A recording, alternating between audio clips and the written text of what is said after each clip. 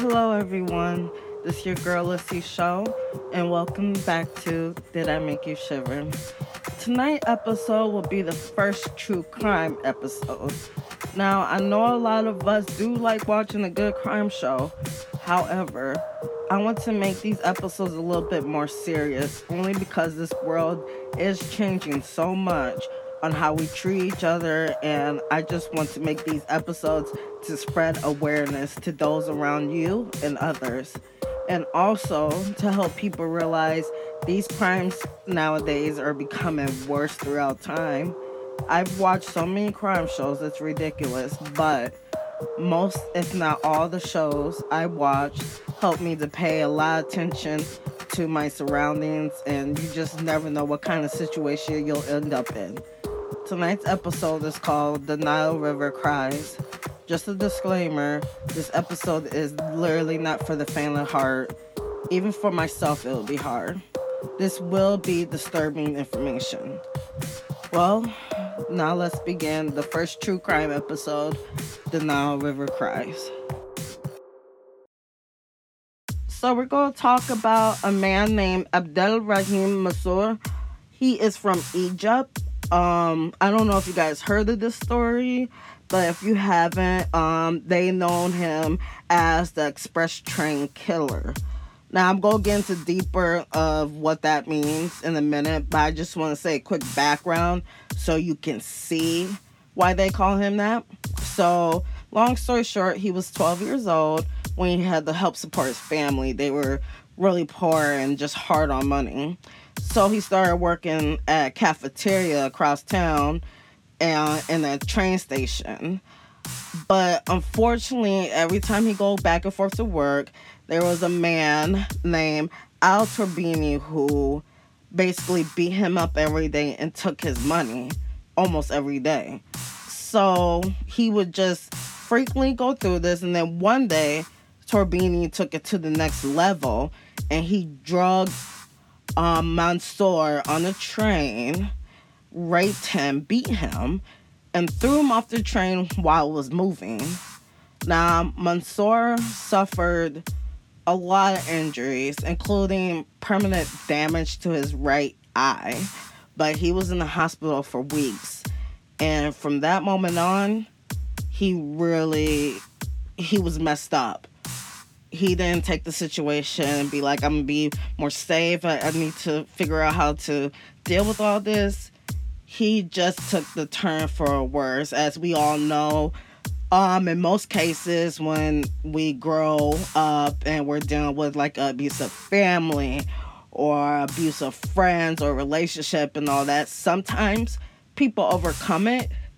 But in this case, and many others, instead of overcoming it and trying to like survive and be better from it, he decided to take his own dark turn for the worse. So the reason why they call him Mansour the train killer is because he killed at least 32 children who were mostly boys, and also he had accomplices with him, at least 6. And what they like to do was lure the little boys or whoever on the moving train, rape and torture them. And he would either throw them off a moving train, or so they can get hit with a train on the tracks, or he buried them alive, or they threw them in the Nile River. He is originally from the Garbia area of Egypt, so a lot of those murders took place there, but he also traveled throughout the country and went to well-known cities such as Alexandria, and he avoided the police for over 7 years. I can't believe that, but unfortunately in different countries, it's just the crime rate can be so high that they can't keep track of all these people who doing the murders and kidnapping and all that. And unfortunately too as well, a lot of these children, they were street kids. They were basically orphans, and there was no one around to claim them. So when some of these children died, it was probably within the 7 years that they were found. So they were probably buried and thrown in the river and on the train tracks, and just no one didn't notice until eventually a body will pop up. And also, too, what I think is really fucked up is he adopted the name of the man who tortured him, Al Turbini. So, as you can see, he was really just messed up in the head. I believe he was just thinking, you know what? I can't take this no more. I'm going to get my revenge. So I feel like I should torture these children because I want to somehow, in a weird way, basically take control of these children by doing unto them what Al did to him. Which is that, oh, I hate this, that happens a lot. You hear a lot when people in cases, these serial killers and all that, who just did the worst to people, but they have a certain pattern. They're doing that only because they were taught at an early age or it happened to them. So this is unfortunately one of those cases where it happened to him, it messed him up. You know what? I'm not going to let him feel like he took control of me. Let me take care of the control of these boys so that way I feel like I'm always in charge. So what finally led to him being captured was, I guess, two of his accomplices. They were being really messy about raping and killing some children around the train track in the early 2000s. And the police were able to easily find the two. And when they found them and took them for questioning, they quickly said, Mansour, he's our leader. He told us to do this. Just kept putting him out there. And then also as well, the police also got in contact with Mansour's brother, which he was flabbergasted. Like, he did not know. He was like, my brother, he's quiet, he's calm. I can't believe he committed these crimes. And he was also loved by his neighbors who pitied him because they thought, because of the incident that happened to him when he was young, that he was quote unquote slow mentally. And they just were surprised, like, how was he even capable of presenting himself? They had all these different personas to everybody. He manipulated people. And nobody knew. He was a true psychopath.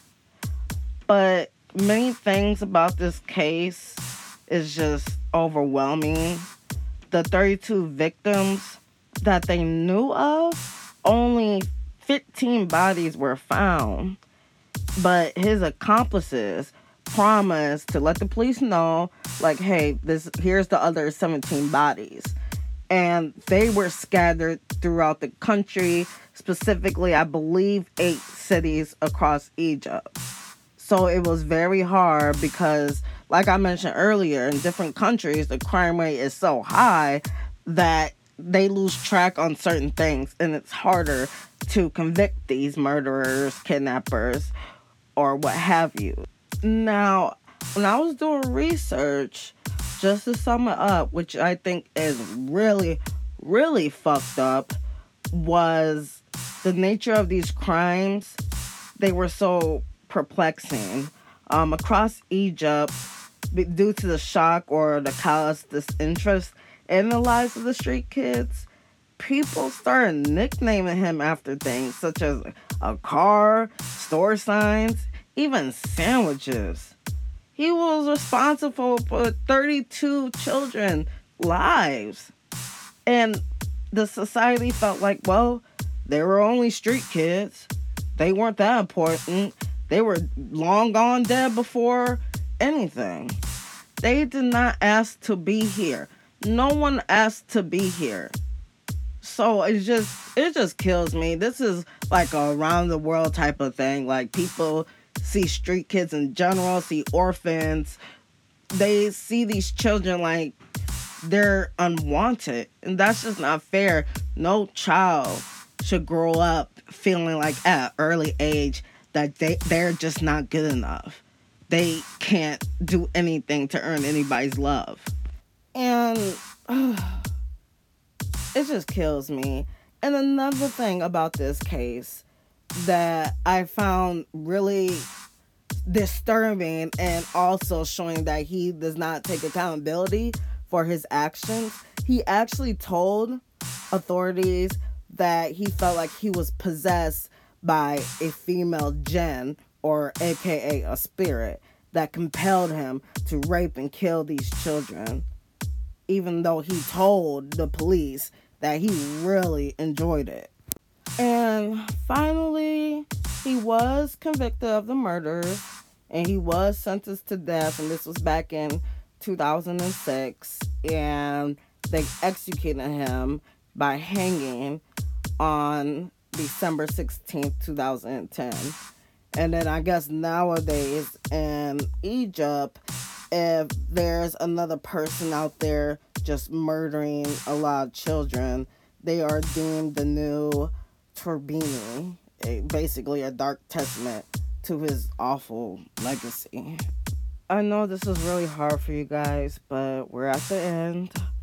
I just never knew about this case, but I'm just familiar in general. Like I mentioned, there are so many children around the world that just getting traded in for sex trafficking to help do people's bidding, like selling drugs and God knows what.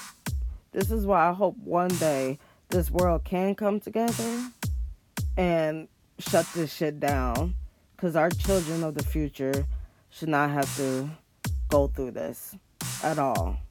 This is a crazy world we live in, and we need to correct some shit. So I hope I reached out to a lot of people.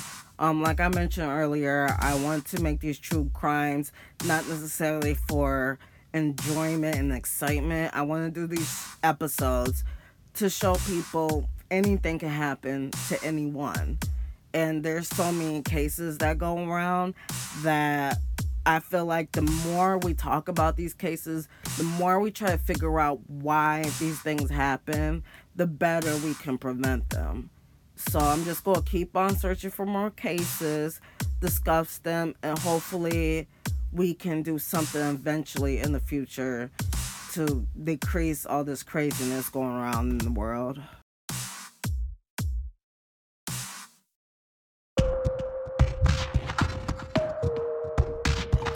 So once again, this is your girl Lissy Show. Make sure you tune on Sunday. This Sunday will be another story. I'm trying to do where Sunday's story, Tuesday's meditation, and Thursdays are true crimes. Once again, if you haven't already, make sure you follow me. Make sure you subscribe to me. Do some downloads. Just keep my show going and going so that way we can reach as many people as possible.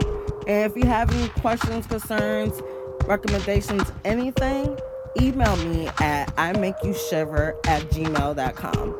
Once again, that's imakeyoushiver@gmail.com. Thanks for listening, guys. Have a good night.